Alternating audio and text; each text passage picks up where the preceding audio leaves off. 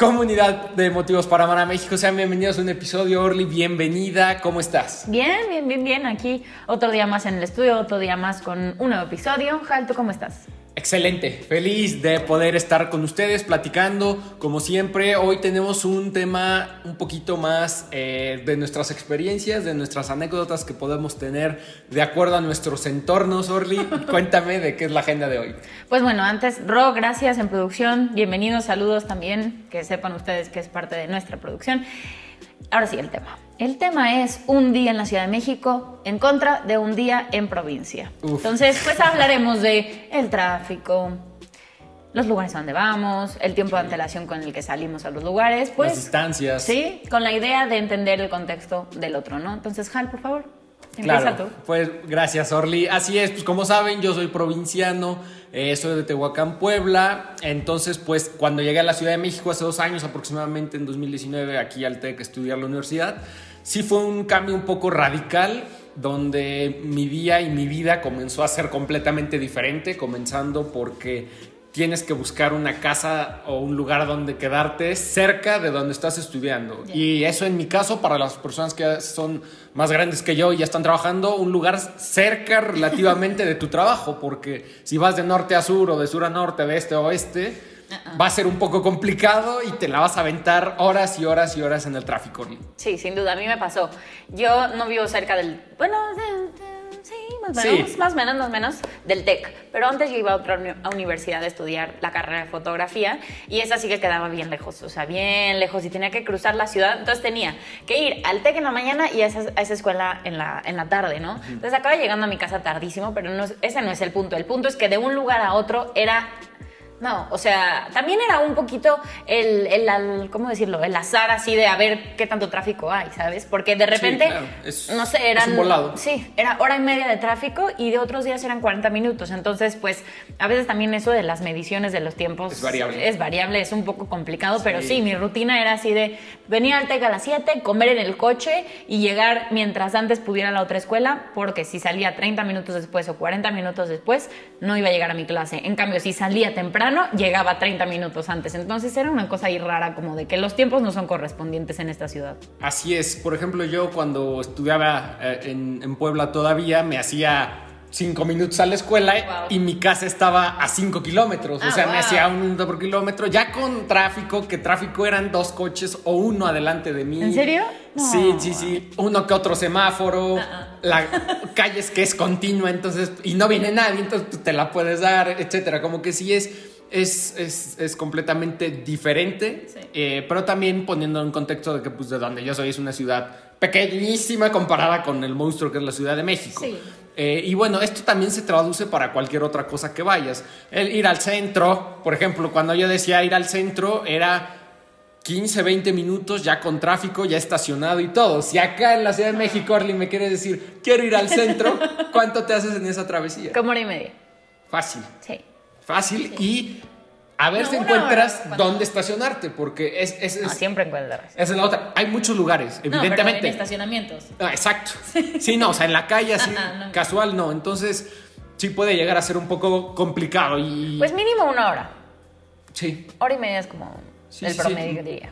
Sí. Mínimo, y también el tráfico, lo más tardado que yo pude tardar allá es 15 minutos, 20, y fue cruzar la ciudad. Ya con semáforos, media hora ya o 40 minutos, pero ya excesivamente, porque hubo un evento, o sea, hubo concierto, vino alguien, sí. O está el presidente municipal haciendo no sé qué cosas, entonces hay tráfico. Aquí no, aquí es cosa del día a día, la verdad. Digo, no sé por qué, pero ya me acostumbré a siempre referenciar antes de la pandemia, porque la verdad este tiempo como que está incógnito, ¿no? Fue un parteaguas. Ajá, bueno, para lo menos para mí. Okay. En todo, en la medición de la vida, del tráfico, de a dónde ir, de qué comer, o sea, te lo juro que es un parteaguas importante, y en el tráfico sí lo es. Yo recuerdo, al principio de la pandemia, pues todos en nuestras casas, no había un coche en la calle, llegabas de un lado a otro en la ciudad de volada, si tenías que ir a hacer algo, pues, que no podía esperar, ¿no? Y de repente, poco a poco volvió el tráfico, pero no sé si puedo decir que en este momento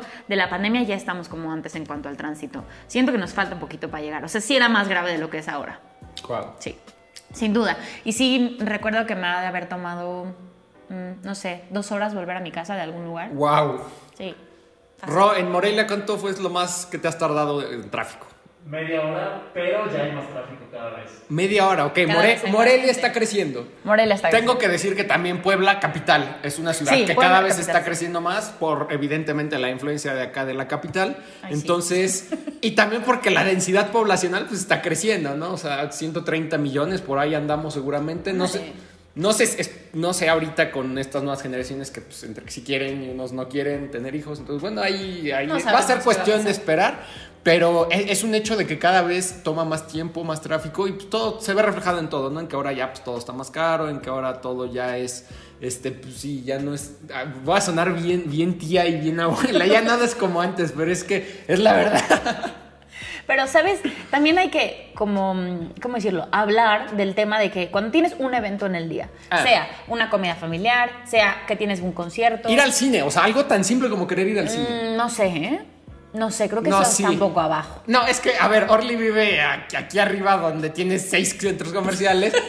No tiene que cruzar la ciudad para los mortales de este lado. Ok, va, estoy de acuerdo. Sí nos toma una comida, un concierto, ir al cine. Cualquier cosa, lo que sea. Tu día gira en torno a eso. ¿A cuánto tiempo te va a tomar? ¿Cuánto tiempo tienes que tomar como de colchón en el tráfico? Por si alguien chocó, por si hay un accidente, por si no sé qué. Cerraron la calle, hay alcoholímetro, lo que sea.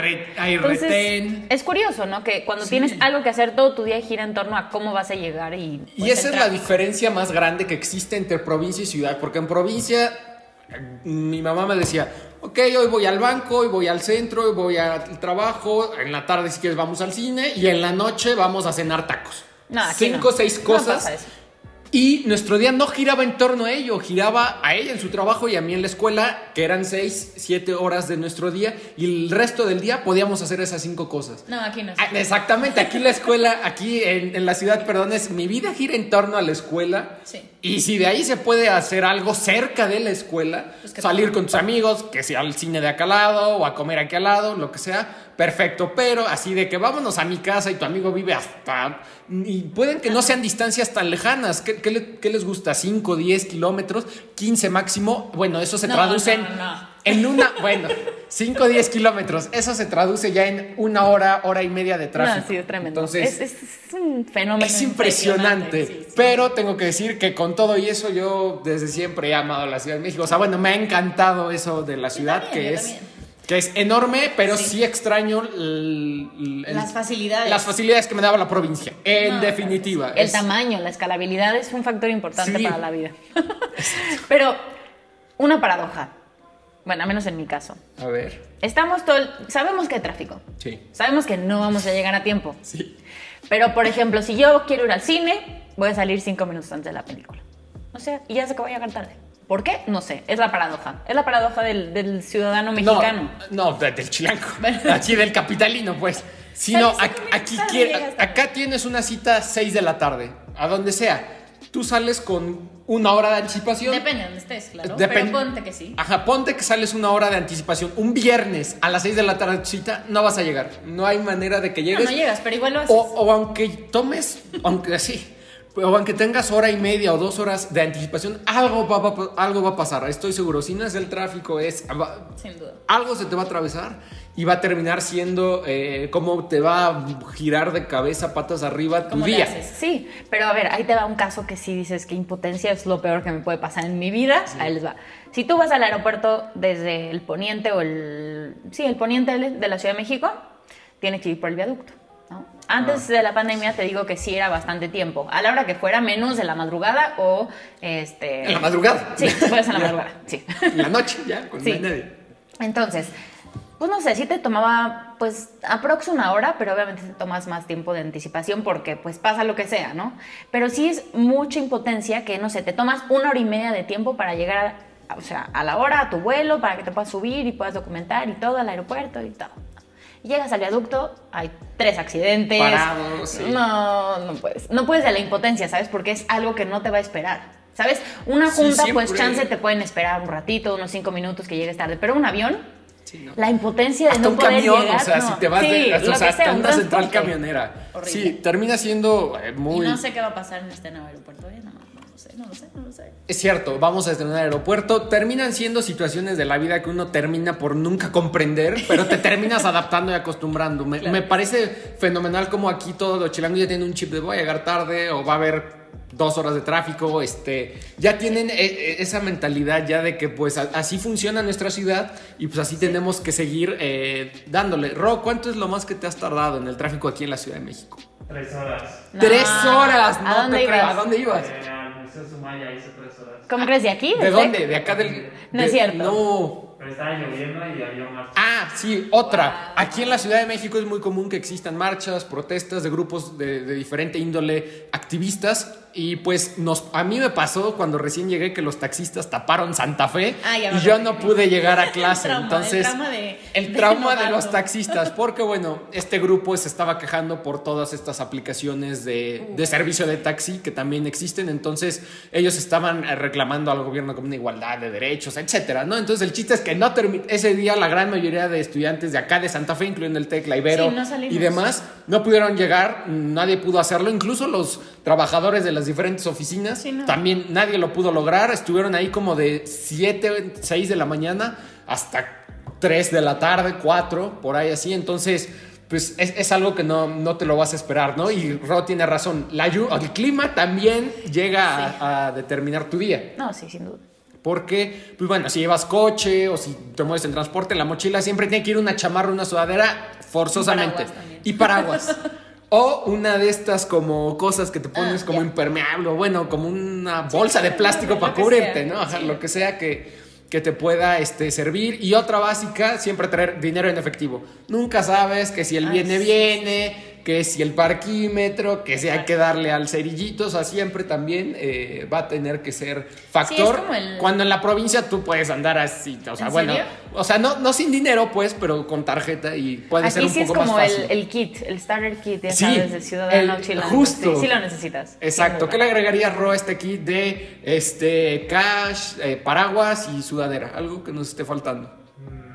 No sé. Cubrebocas. Cubrebocas, recuérdenlo. Y pues, Orly, ¿qué más? ¿Qué puedes decir de la Ciudad de México que te gusta y que no te gusta? Y pues, cuando has ido de viaje a la provincia, no necesariamente a mi chula Puebla, pero cuando has ido a otros lugares, ¿qué es lo que te gusta y que no te gusta de la provincia? Pues me gusta que no hay tráfico, es verdad. Es delicioso. Y que las distancias son cortas, puedes caminar, es diferente la dinámica del día a día. En una ciudad tan grande como esta, en comparación con, digamos, un estado un poco más pequeño que tiene ciudades con menor cantidad de habitantes. De la Ciudad de México, pues me encanta en general mi vida citadina. Es muy divertido que siempre te puedes encontrar con cosas chistosas. El surrealismo está en la calle, en la vida. Si te dejas sorprender, la ciudad te puede dar un buen recuerdo, un buen momento. Pero bueno, también tiene sus cosas complicadas como los baches en las calles y que se te truenan las llantas todo el tiempo. Pero en fin, la queremos igual. Y cuando te vas a provincia, sí terminas extrañando, o sea, ya después de varios días, sí terminas extrañando la actividad de citadino. O sea, ya, si dices, tengo que regresar, o sea, ya. Tú podrías vivir en una provincia en algún futuro, no sé si ahorita, pero... En México.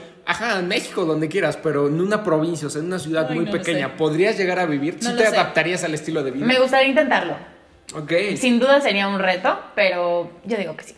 Ok, Ro y yo ya hemos vivido en provincia y en ciudad a la vez. Ro, ¿tú te regresarías a provincia? No, te quedas en la ciudad. Sí, yo también. Yo también, o sea...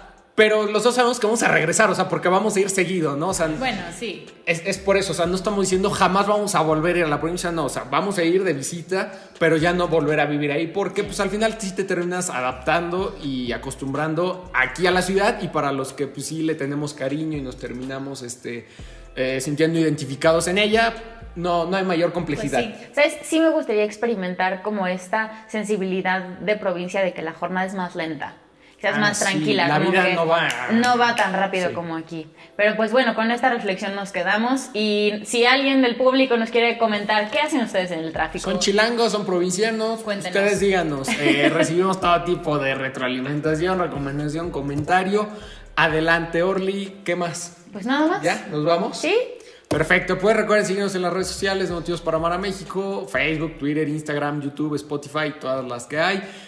A nosotros también, si quieren. Orly es fotógrafa profesional, sigan su trabajo en Instagram, está muy chido. Contrataciones aquí también, échenle un DM. @Orly Morgan, que es productor también, si hay algún por ahí scouter de algún programa, talentos, por favor, contáctelo, @Barraganroche, y pues un servidor Halim-HDZ, yo no hago nada. No sé nada. Sí hace que no no es sea... cierto. Me gustan los deportes, ahí si alguien gusta, aquí andamos a la orden. Orly. Pues nada Gracias. más, sí puede ser el cronista deportivo importante en nuestro país en algún momento. Y pues con esto cerramos. Muchas gracias por este nuevo episodio. Motivos para amar a México. Rodrigo, gracias también en producción. Gracias, Ro. Nos vemos.